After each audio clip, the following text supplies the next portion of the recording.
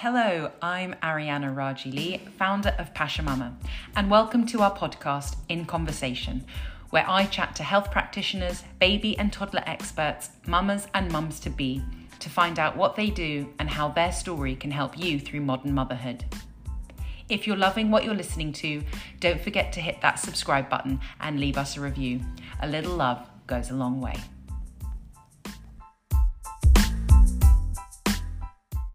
Hi guys, how are we doing? I feel like it's been a while since I've released an episode, so checking in on you post summer, which for me I think was just a really welcome break from the last couple of years of being pregnant and COVID and not really traveling as much. So it really felt nice to kind of get away and enjoy traveling and my new family dynamic. My son Phoenix is, 10 months today, which I find completely bonkers. And I think it's interesting that after such a lightness and playfulness that I experienced over the summer, to come back to what has felt like quite a heavy few weeks with what's going on in the UK at the moment, what with the change of leadership that we've had in Parliament, and obviously most recently the passing of the Queen. So there's a lot going on right now. And if you are particularly a new parent and a parent to a newborn, that could just be adding an extra layer of discombobulation. I think that's it's a pretty appropriate word for how I felt back in the newborn days, and sort of how I feel sometimes now looking at what's going on around us in the wider world. But hopefully this podcast can bring you some sort of reassurance and a familiar voice if you need it.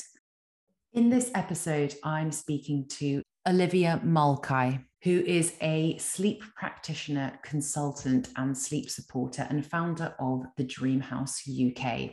I was really lucky to have Olivia on hand to help when my son Phoenix was struggling through his 4-month sleep regression, or perhaps I should say he wasn't struggling, I was struggling.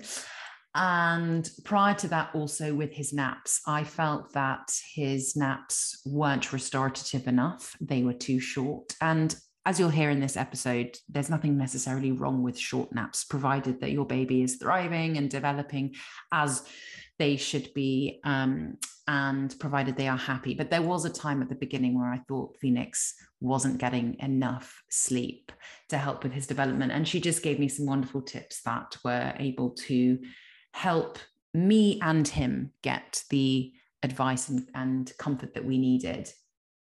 Now, sleep is a massive, massive topic. And I think it's something that will constantly be in the forefront of parents' minds, whether they are a new parent or not, because sleep seems to be an ever-changing thing, whether you have a baby that sleeps well in inverted commas or one that doesn't. You are traveling or baby gets sick, something will always come up that changes it. So I think it's always at the forefront of a parent's mind. And because it's such a big topic, we have decided on this episode to focus around nailing naps, because I know from the community there have been a few questions or common themes that kept coming up, and literally what kind of keeps you up at night is sleep. So I wanted to really kind of address this for you guys.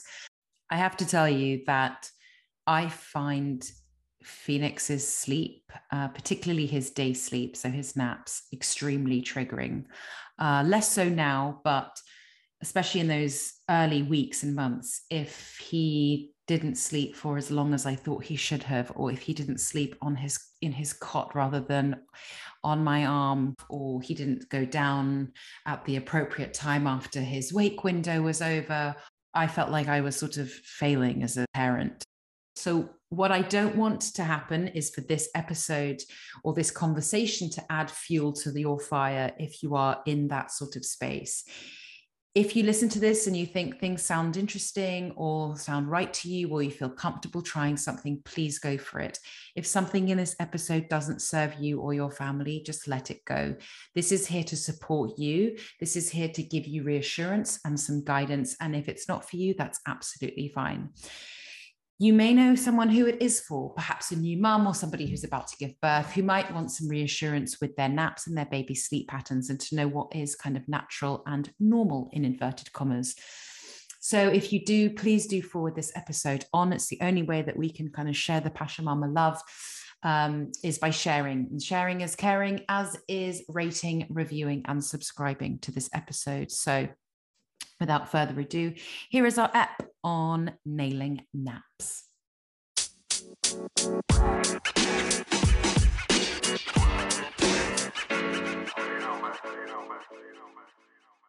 Olivia, hello, how are you? I'm really well, thanks, Arianna. How are you? Yes, I'm doing good. I'm doing okay, thank you. I'm really pleased that we are able to have this conversation. I think it's really important because I don't really know many or any new or not so new parents that doesn't really have their child's sleep at the forefront of their mind, at least for the first like few years of life.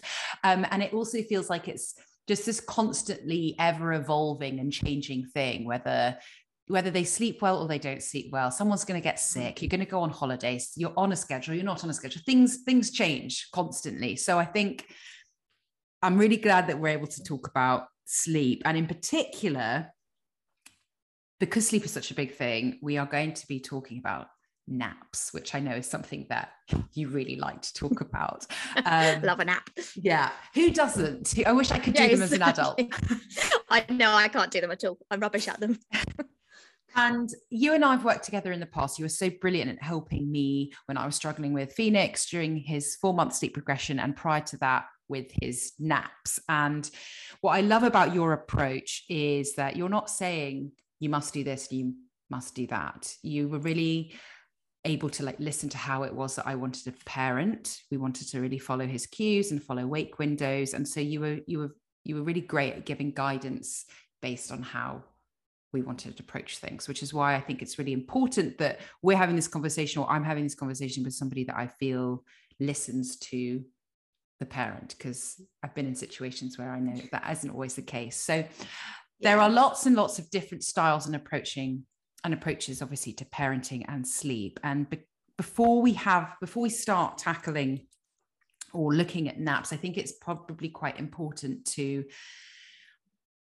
get some definitions down so that we're all starting from the same page, because I know that each practitioner will probably phrase things in different ways. So what are your definitions of sleep training or responsive parenting, controlled crying, holistic coaching? What are your definitions of that? And maybe that's a good starting point. I think the word sleep training, first of all, triggers some parents, and they're like, I don't want to train my child. And I think I've thought about it over the last couple of years, like, what other word is there? Because sleep support's a good one, kind of natural sleep, but I guess sleep training kind of needs to have maybe a new definition. So for me, particularly, sleep training is teaching parents, particularly, what's natural and how to work around those natural wake windows, how to work around natural kind of rises and falls in melatonin and serotonin and cortisol, and just kind of, I think if we slightly understand the background and the science behind sleep, it takes away some of that stress from the word sleep training. So sleep training for me is just supporting parents in the way they want to, support their own child. I'm not one of those people that would say my way or the highway with sleep training. For me, and I guess this leads on to the holistic side, is you need to look at the whole picture with a family. So for me, the holistic side is, I'm going to ask you about your feeding. I'm going to ask you what weights they are. Were they premature? Because that comes into play until 6 months. Kind of where they nap, how they nap, how you put them to sleep, what parenting style you also have. So do you want more of a routine? Do you want to follow awake windows? So I think we need to look at that whole picture and support the family in whatever way they want. Because if I come into you, Arianna, and say, I know with Phoenix, we were looking a lot at awake windows. And if I said to you, you know what, nah, I don't want to do that. It's my way. This is what we're going to do. Bash, you're going to be like, yeah, nice one. And go off and just say, we're not doing that. I don't feel comfortable with it and I'm not happy with it. And then I guess the responsive parenting. I am a massive responsive parent. Like for me, it's being there when they need you. It's supporting them when they need that support. If they're crying, you know, let's differentiate between the grizzle, which they might do while they're falling asleep, and the kind of start screaming and getting het up. So when they're getting het up, we can pick them up, we can cuddle them for as long as possible. It's just being there to support your little one in the way that they need you to at that point. And like you say, it changes throughout their whole life. So in the first 4 months, you're going to be a lot more hands-on. But then some babies, when you pick them up and you're hands-on, they don't like it. They are just, you know, they're overstimulated, they need some space. And so then we need to try to change it. You still stay in the room, but you might need to change it to some shushing or some patting rather than a big cuddle. So yeah, I guess that's kind of my definitions of all those bits. Yeah, and that's so true. I mean, as you say, like each family is different, but also obviously each baby is really different. So within each family, their approach to each child really, really different. So you have 3 little ones, not so little ones anymore, I don't think. No. How did you personally approach sleep with each of them? And because I know obviously some of the questions or concerns that come up from the community, the Passion Mama community, are around managing sleep with a baby when you already have 1 or 2 children at home. How did you approach it, and how have you managed that? So Florence, who's my eldest, who is 8, nearly 9, that's mad.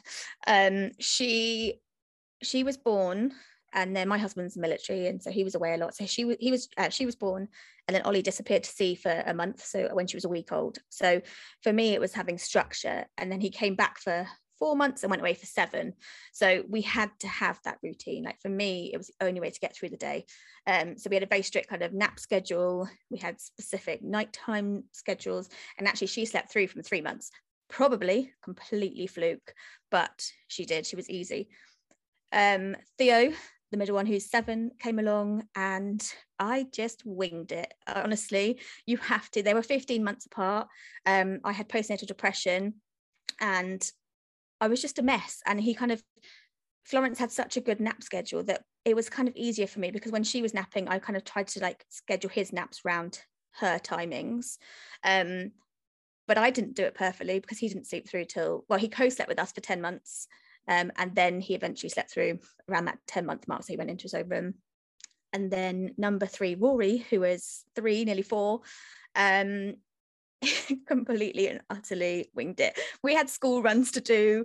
You know, we put him in the buggy. He used to wake up at 5 o'clock every morning. I used to shove him in the buggy at 8. He used to fall asleep, do the school run, come back. I mean, it was a complete disaster, Ariane. I promise you, he didn't sleep through properly until 15 months.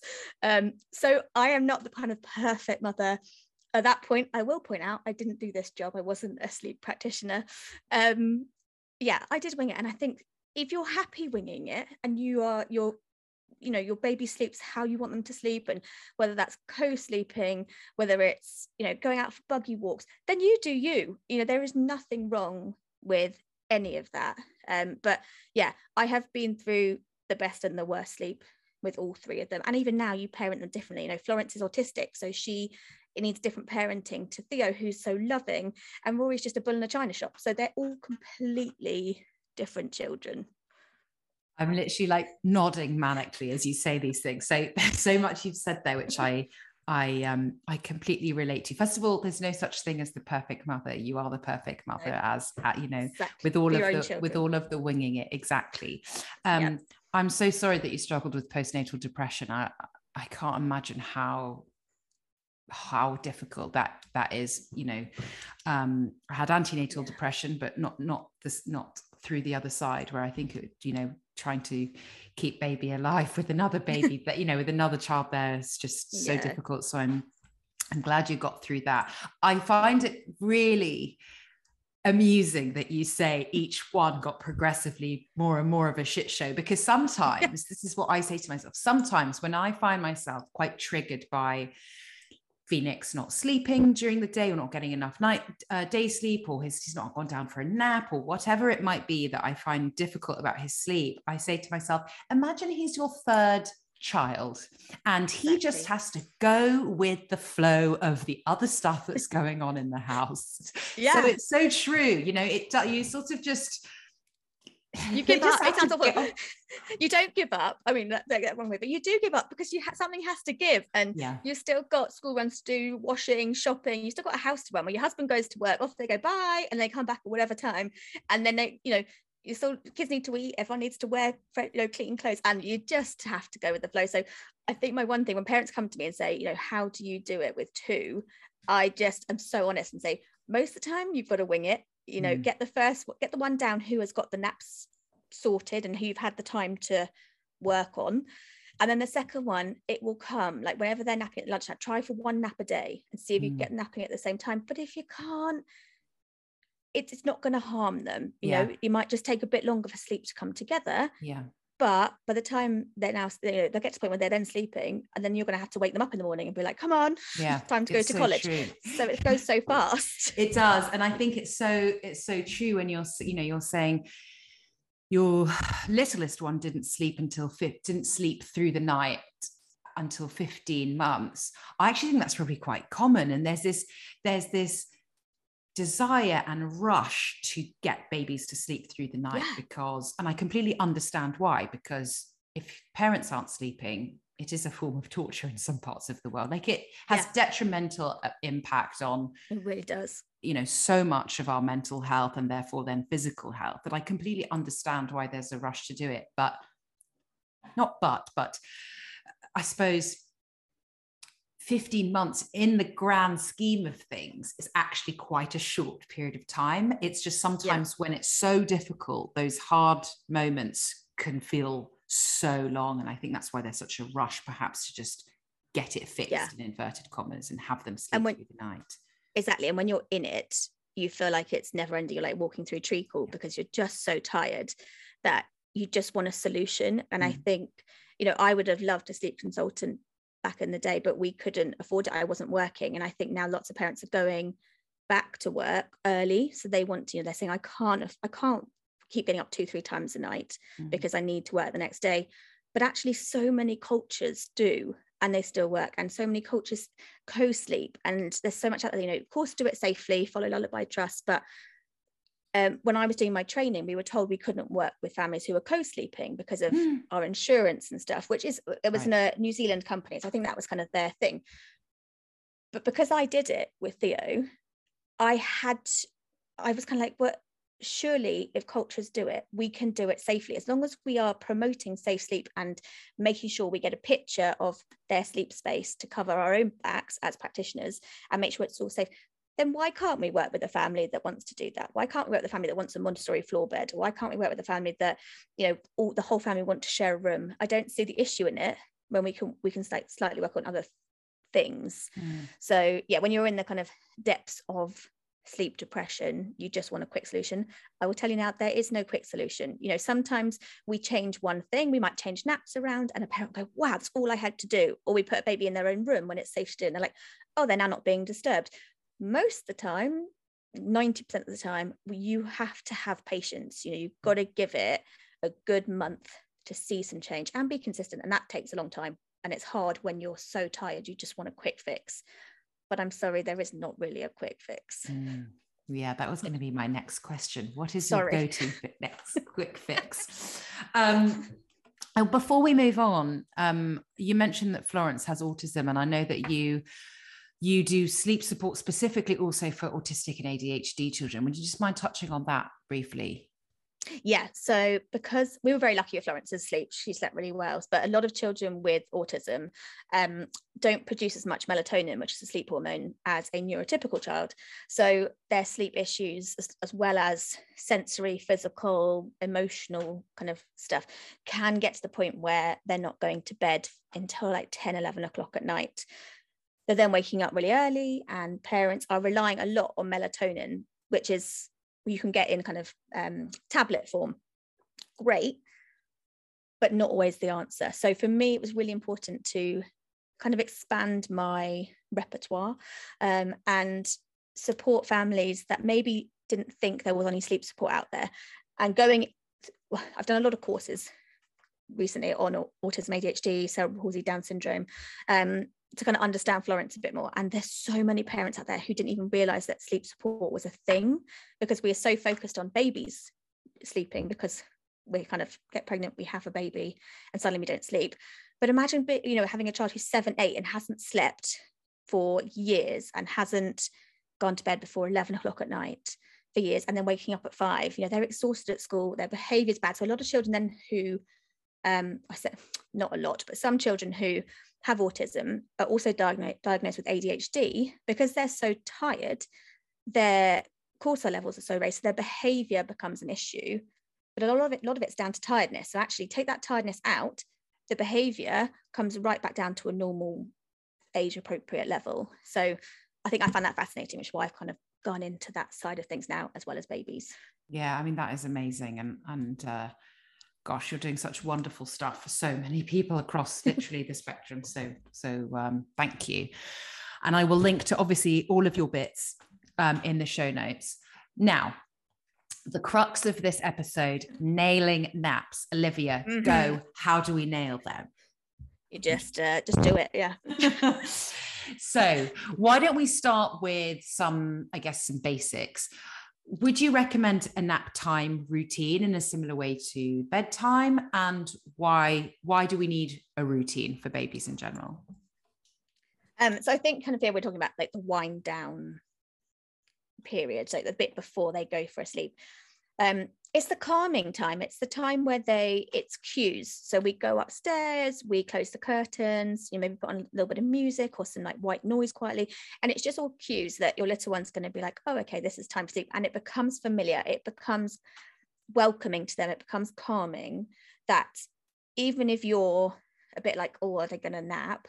You've got to start kind of faking it to make it, co-regulate with them, do all the things that calm you down as well. And obviously the time before naps is going to be a really quick 5-10 minutes, whereas the time before bed is probably going to be 20 minutes, 25 minutes, half an hour, depending if you have bath that night or if you've done a massage. But a pre-sleep routine is it's a really easy way of creating a calm environment. So why wouldn't you do it? You know, instead of going up and going, right, bedtime, turn the lights on, shove your sleeping bag on, put you in the cot. These kids are going to be like, what are you doing to me? Like, I just don't feel calm. Go up, choose a book, have a little bottle, turn the lights down. It's nicer for all of us. We don't like kind of go to bed and just jump in and go, right, done, sleep. You know, we have our routine. So I think giving kids a routine is something that is free, it's easy, and it takes 5-10 minutes out of your day. So I feel it personally is an important role to have. And working with the family this week, there wasn't really much of a routine, pre-sleep routine in there. And we did it last night, and the baby went to sleep so much calmer, so much quicker. And we changed 2 things. We turned the light down. We added some music before bed while reading a story, a little bit of a bottle, turned it all off, turned some white noise off. And compared to the night before where he took an hour to go to sleep, last night he took 20 minutes. So changing a few things really does help. Amazing. Yeah. And I think I love the way that you said co-regulating. I've not heard that before. I love that. Have you not? No, because I actually think it's quite important for me to also do when I'm trying to put P either to sleep or to nap, because I think he knows when I'm in a rush. Like if I've got dinner plans and I'm like, okay, feed and go to bed and let's go. He's like, absolutely having none of it. So I sort of need to be in that mindset that like, this is going to take as long as it takes, and it's going to be nice and calm, and we're going to do this together, and then hopefully he just sort of goes to sleep quicker, and then I can dash out. But I like that co-regulating. Yeah, and it's really hard to do sometimes with the parents because we are in a rush the whole time. And I think I always say to parents, fake it to make it. You know, even if you're feeling nervous, put a smile on, breathe before you go in the room, and just pretend it's all fun, because honestly, babies pick up on it so easily. Yeah. And what I like, I have a question about the cues, because I completely understand that, you know, baby will pick up on the cues and sort of understand that it's time to wind down. I find that Phoenix has different cues with different people. So the way that I put him down for a nap is very different to how my husband will put him down for a nap, which is very different to how my sister does when she babysits, and also my mother-in-law. So even though they're not the same cues, I suppose is it possible to have different cues with different people, so long as those cues with those different people are repeated if you get what I mean? Yeah, absolutely. And I think, when your mother-in-law and your sister come and look after Phoenix, they probably have your schedule, kind of, and they're following it a lot more. They're also one step removed. So actually they've taken out that, they're probably a lot calmer because they've got a schedule. They just got to follow it. So they're co-regulating in a slightly different way, that he feels calmer because actually it's fun. Someone's here, it's a bit different. I know them, I'm secure with them. And it's good for them to have different cues, different people, because then it gives them so many different opportunities to be able to fall asleep, that when it, maybe one day when you're both out and there's no one and you have to get a babysitter in, they're used to different people coming in, that then they're like, okay, well, this person's doing it slightly differently, but lots of people do it differently. And I'm comfortable and safe in my sleep space. So his sleep space probably doesn't change much. And he's got his sleeping bag, and you probably put, I don't know if you use What Ain't Noise anymore, or, all these little cues, you've got the same things, and he's in his safe space. So yeah, I think the more other people can do it and not leave it to one person, the better. Yeah, that is true. And it's good for him, but it's also really good for me, so that it's just not the same. Because I know a lot of mums that are sort of tied to either them putting baby down because they won't go down with somebody else. And I can imagine that can be really difficult, especially when naps are still 3 or 4, 5 a day or something, so yeah. So let me ask, some of the questions that the community have asked are around how babies can either sleep in a cot, from moving from sort of newborn sleep, which is, very much, on the body contact naps, etc., transitioning from the contact nap to the cot, because as you say, sometimes if you have other children at home, you can't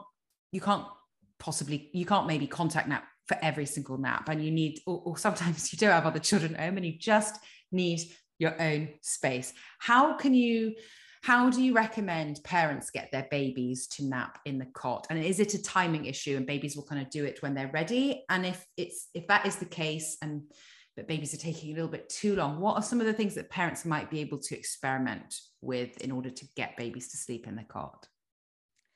So firstly, I don't think any baby hates a cot. I think it's their sleep association is somewhere else. So their sleep association is on you. Why do they want to be somewhere else? We have to make that place familiar. So they don't know what kind of hate is at that point. So they're not, it's just finding the kind of safe, secure place. So I would firstly choose one nap a day. So just start with one, start simple.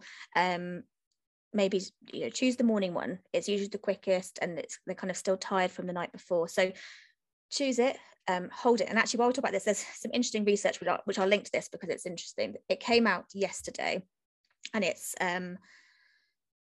basically a different way of getting a newborn, or that kind of within that 4th trimester, a baby to sleep.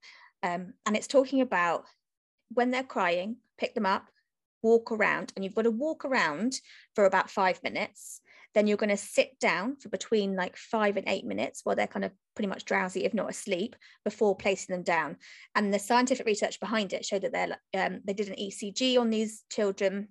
It was run by a mum of 4. And it just showed their heart levels were, kind of really calm. They slept better. And when you had walked around to calm them down, because you're using that motion, then you sit down to have that contact, and then you go to lie them down. They didn't wake up as much as a baby that had maybe just had a quick rock and then into bed, and you're going quick rock bed, because they're just not going to sleep. So I'll send you the research, and you can maybe link it for the other parents. It was just a really interesting read, and it's a really simple way of getting a baby to sleep. Obviously, there's association in that first bit. It's still going to be you because you're holding them and they're falling asleep, but they're going to wake up in their cot. So they're going to get used to being in there more and more as the weeks go on. It probably won't work as much with a 11, 12-month-old, but it would definitely work in that 4th trimester. So one nap a day, lots of motion. And then I think I've lost my train of thought now. Just wondering about research. No, that's good. And yes, please do send me that, and I'll link to it. I think some of the challenge that I'm going to slightly play devil's advocate here. One of the challenges, I think, particularly of getting baby to sleep in the cot in the first 3 months of life, is that yes, they're not familiar with it because obviously they have been in the womb, and then they're on us, but isn't on us where they're supposed to be, in inverted commas. We're marsupials, we're supposed to be carried at the front, so actually, I mean, I don't suppose there's harm in putting them in the cot, but is that why there's that challenge there as well? Yeah, I think we're ready for that kind of fight or flight, response. We are, back in the day, everybody, didn't sleep as deeply because you're ready in case a wolf came in your cave just to run away and protect your baby. Whereas now, I think a lot of the time, as parents, we're in a world where there's so much information that one person's saying contact net the whole time and one person saying put them down. I feel like somehow it's got to give, and we've got to do what's right for us. And so if you want to have your baby on your chest for 3 months, absolutely do it. If you're enjoying it and you're happy doing that, great. If you want the space, then put them down. I know from the beginning that Florence, we brought her home and we put her down in her Moses basket, and she was always happy. She slept there every single night. And actually, to be honest, Rory was the same too. Theo wasn't. So a lot of it's temperament. When they're first born, it's 50% nurture and 50% nature. So we've got to do what's right for us and take away social media and what, in the first 3 months where we're so vulnerable. We've just had a baby, your mum might come along or your granny and say, well, that wasn't like what it was like in my day. But back in when my mum had me, we were placed on our fronts and the SIDS rate was skyrocket. So do you know what? I will listen to you, but I'm not going to take in, everything you're saying. I'm going to ask you a million questions, which will tell me that you don't remember a thing. And I'll probably do the same to Florence. But if you want to have them on your chest and that's where you feel safest and your anxiety is lowered by having them with you, great. If your anxiety is sky high because you're a very kind of organized, house proud person and you've got people coming around and you want to make it clean, if that's what makes you happy, then put them down, keep an eye on them, and then go and do your thing. So I just think, absolutely agree with you that we should definitely have them close by, but it's got to be on a family, one-on-one, whatever your kind of parenting style is basis. Yeah, I actually completely agree with that as well. And I think you're so right in saying that there's so much knowledge out there and we can absorb so much of it. I know I've been a victim of it. I have, especially through the lens of Pasha Mama, so much knowledge from different practitioners, but actually then in turn gave me very little wisdom because I almost had too much information. I couldn't work out what was right for me or for Phoenix or for our family. It took a while for me to figure that out. So and you're panicking then whether you're doing it right or wrong, and obviously you don't ever want to be wrong. And I think I was lucky when I had Florence. I was 26, and so none of my other friends had babies, and so I was doing it my way. I didn't have anyone else to look at. I didn't think, oh, well, they're doing it that way. And I think what we spoke about baby groups was mostly poo and sleep. That was kind of what you do. But I didn't have any kind of and we were living in Plymouth and my family at Essex, so I didn't have any close friends that had children that I felt a kind of competition, not the right word, but I felt, I had to be like them or their baby's sleeping better. I think I was quite lucky in that respect. Whereas now, if I'd had a baby now, I think I'd be confused. And I think in the sleep world, it's not regulated. We're not regulated as sleep practitioners. So you can go and do a 3-day course and then go and be a sleep practitioner. What do you learn in 3 days? And everyone who knows me knows I love a course, and my husband, it drives him bonkers, and I do course after course after course, and I read so much research, but you have to, because you're looking after somebody else's child. So why wouldn't you want to do the best? So yeah, I would just say, if you're looking for support, do your research, because we're not regulated. People are trying to get to that point, but ask the questions, because you've got to find someone who works for you and is right for you. Yeah, I completely agree. And I think it's interesting what you said about we might be feeling like we're doing it wrong. And I don't know if I felt that I've ever done it wrong, but I've certainly felt that this could be done better. Better for him, better for my son's development, better for things like that. But not comparing is also incredibly difficult in today's social media reeked world. But trusting that what works for us works for us. So, so many of my girlfriends and antenatal group are, saying, let's meet after the lunchtime nap. Now, Phoenix doesn't have a lunchtime nap. He has one in the mid-morning, and then he have a really short one in the mid-afternoon.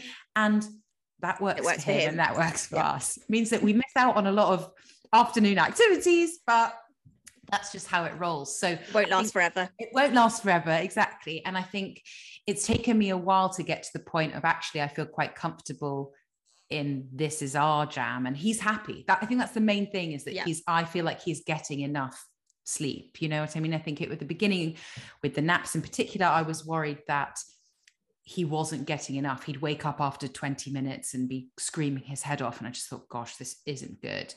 So with that, I think the next question is going to be around how can we as parents lengthen our baby's naps or encourage our baby to take longer naps? Because I feel like this 26 or 36-minute nap was just literally, it was like clockwork right at the beginning. And there were a few things that you told me to do that helped elongate it. It didn't work every single time, but it definitely did help when I felt it was necessary for him to get longer sleep. So what are some of the things you would recommend that we can do to help our babies take longer naps? Okay, so look at the sleep environment. Number one kind of piece of advice. So black it out. As darker the better, but it's not going to get completely dark. That's fine. If it's not completely dark, try not to put your baby straight under the window, because obviously there's a bit of light coming in. Try and put them inside the room if possible.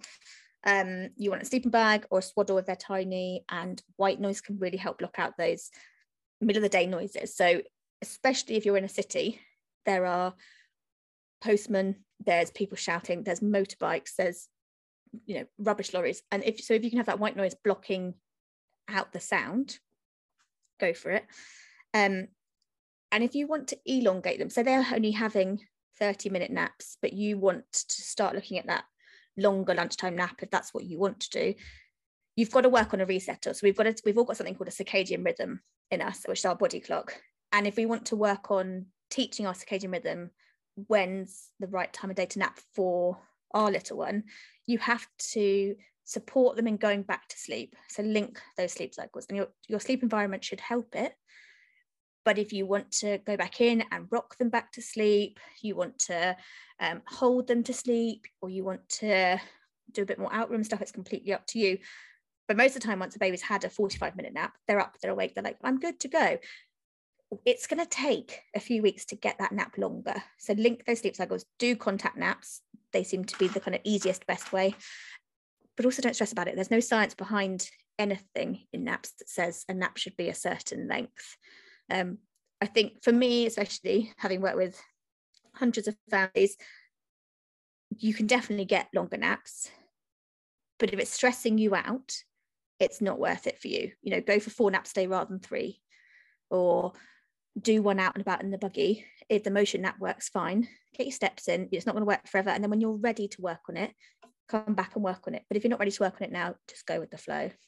Yeah, I think that's really important as well. You've got to sort of have the mindset of, okay, I'm ready to sort of change this. Or what worked for us, which actually was really helpful for Phoenix, particularly in those first, oh God, I don't know if it was weeks or months. It's all just such a blur when he was so young.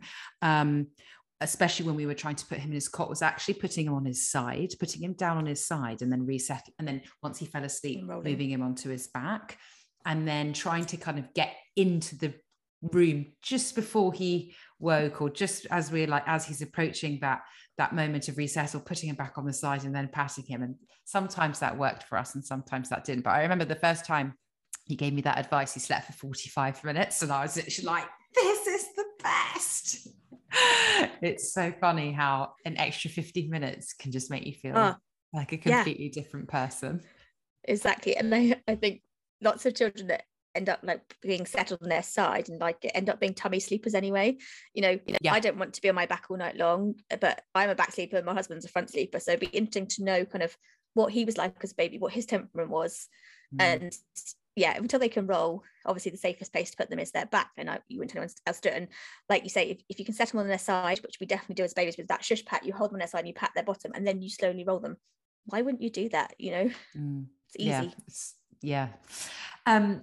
Another sort of troubleshooting question around naps is around moving away from feeding to sleep. So, you know, like I said, different people in my family and household have different ways of putting Phoenix down. I'm the only person that needs to feed him to sleep because for whatever reason, Rod made for my own back, he just will not go down with me any other way. My husband has his own way. My sister chants to him. She's a yoga instructor. She chants and he says she goes into some sort of stupor and then falls asleep. I think we all would. Yeah. My mother-in-law sings to him. My husband rocks and I have to feed. I've tried so many times I've done all of them in one sitting as well, to rock, to sing, to chant. It doesn't work. And it's just so easy for me to just pop him on my boob, 2 minutes done. He's out, he goes down into the cot. However, you know, now he's only on 2 naps a day. My husband takes 1 nap, I take the other. So I'm only really doing that if I have to once a day, or we're out and stuff. So it's manageable now. But I know a lot of women aren't in this position with partners at home or family nearby to help out. And they feel tied to being the only person that can put their baby to sleep if they're feeding to sleep. And I know there's nothing wrong with feeding to sleep. I do it myself. However, again, if it gets to the point where mum needs a break and needs somebody else to come in and help put the baby down so that she can have a moment to herself or a night off or whatever it is, what are some of the ways that you've seen that have worked, or suggestions you might make to help move away from feeding to sleep as and when the mother needs? So I guess as a one-off, it's quite hard. Like, I don't know if it would work just to say I need 1 night off, because if that's how, you know, unless your husband, your mum or your sister then can do it, if it's just you and you get a babysitter in that's not really known, or someone that doesn't do it very regularly, I think the baby's going to freak out. I think they're just going to be like, this is not how I go to sleep, so I can't do it. So a one-off, I wouldn't say it was possible. You know, people maybe say it is and have got different ideas, but I haven't seen it as a one-off.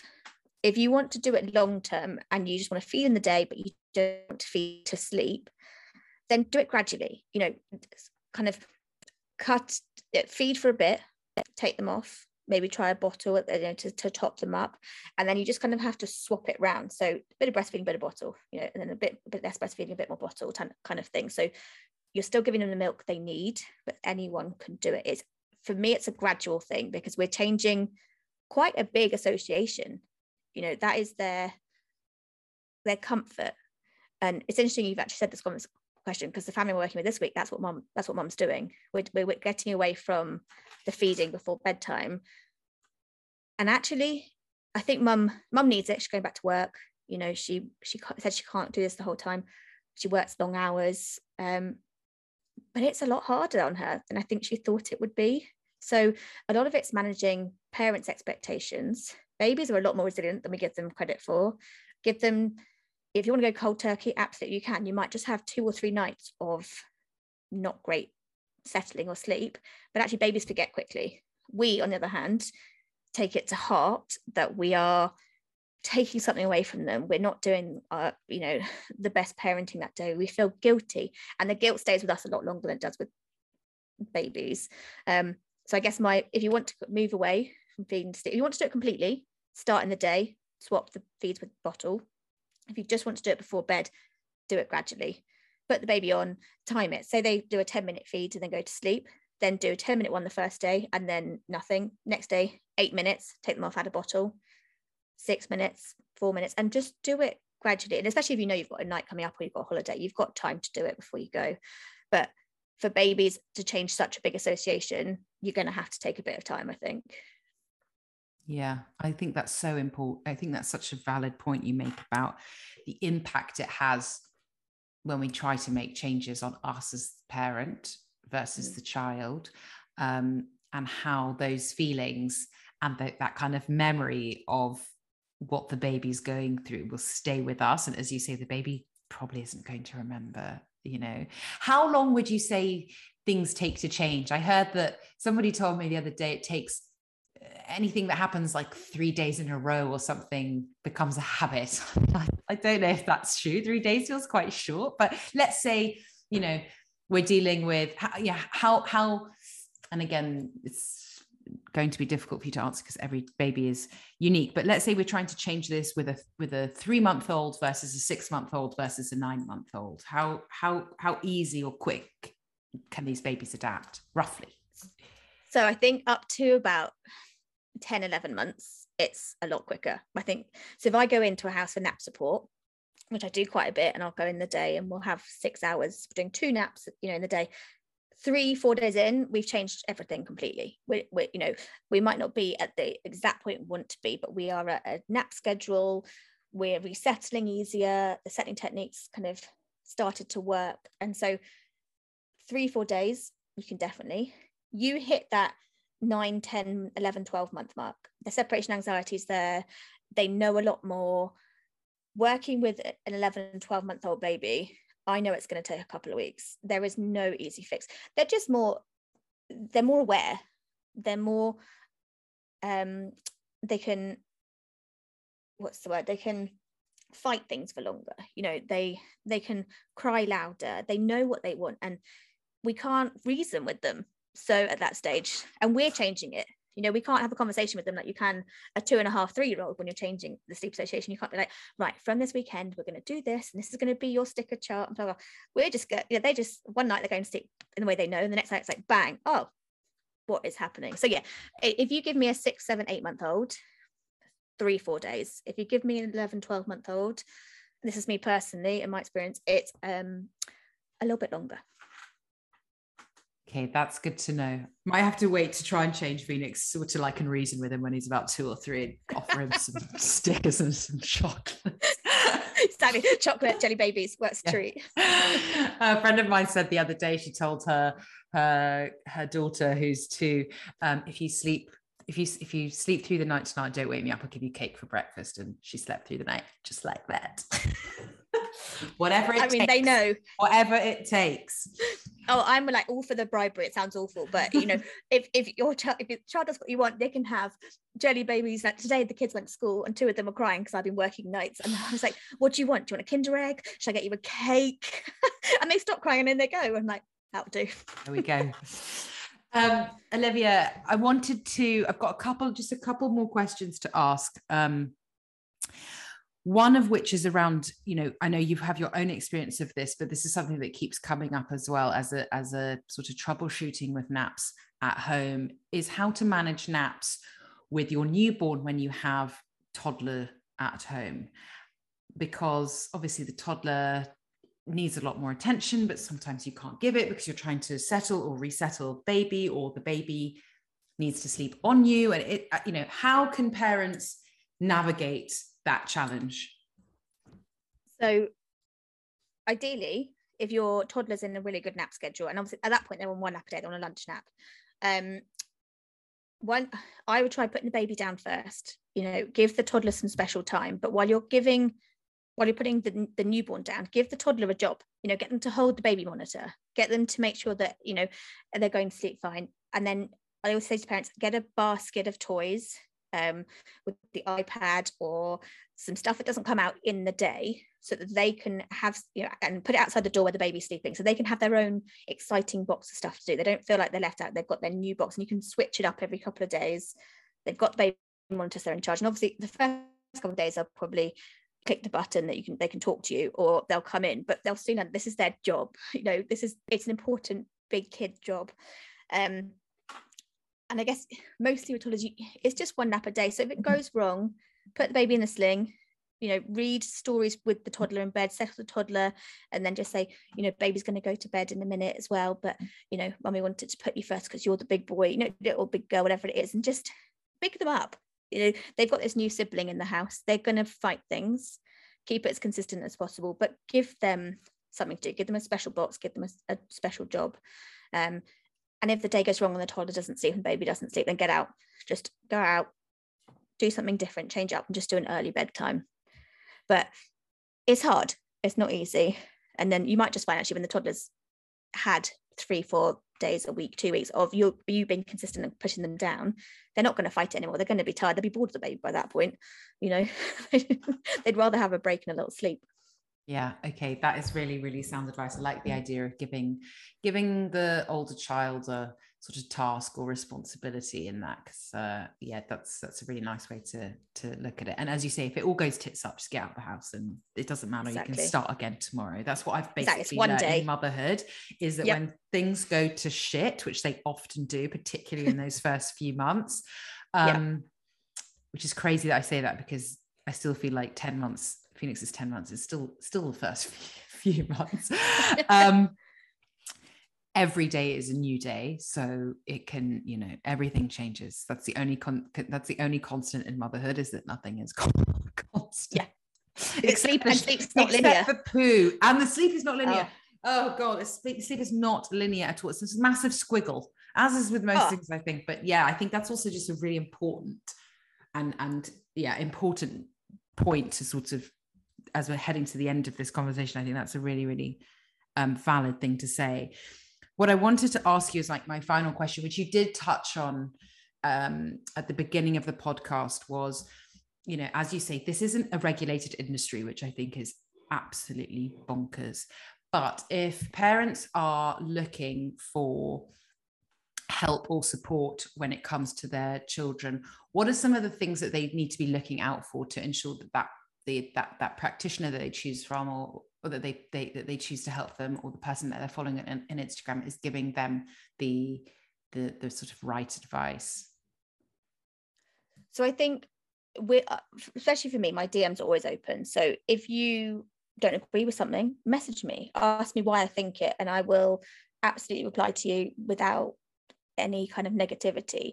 You know, we don't have to think the same, we don't have to parent the same, but I think when you're looking for somebody, question them.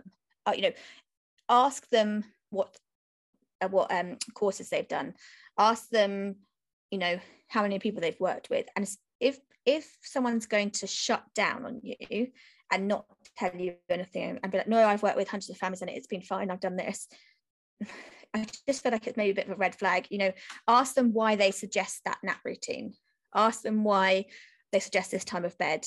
And a good sleep practitioner will be able to tell you the science behind it. You know, they've not just they've read a parenting book and they've passed this course after 3 days, because I'm not going to name the course, of course, but the one that is 3 days, one is £4,500 to do as a sleep practitioner. And I think the lady who does it just gives you all the information and she knows, and it says off you go. But the nap timings are really off compared to the up and down of hormones. So one, you need to have someone that you could gel with, absolutely. 2, question them. 3, a lot at the moment, I've just done a course and it's called a level 6 OCN course. It's the Open College Network. It's not regulated, but it is accredited. So the course is accredited. It doesn't make us as practitioners accredited, but it's an accredited course that we have to do essays on and research and all this kind of stuff. So I just beg people to do, you know, thing. And I think the email that I sent out the other week, which was all about what does holistic mean to you, is if someone has got holistic in their profile, great, they've done a holistic course. But surely we're all holistic. A good sleep practitioner looks at the holistic picture, the whole picture. So I could put holistic on mine. I've done Lindsay Hookway's holistic course, but I don't think I need to sell myself that way. I think I've done, I don't know how even to phrase it. I've done mainstream courses. I've done holistic courses. I'm doing a maternity course at the moment. I'm a Montessori nursery teacher by trade. So I've done all the child development stuff. I did that for 10 years.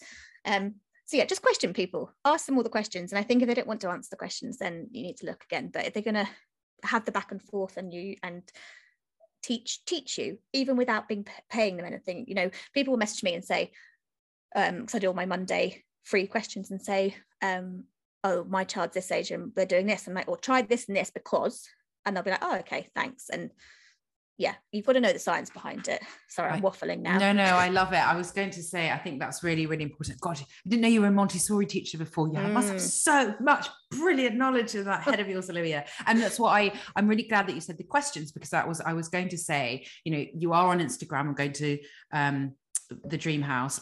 You do this brilliant Q&A every Monday. You're so good at it. You put every up that Monday. Box.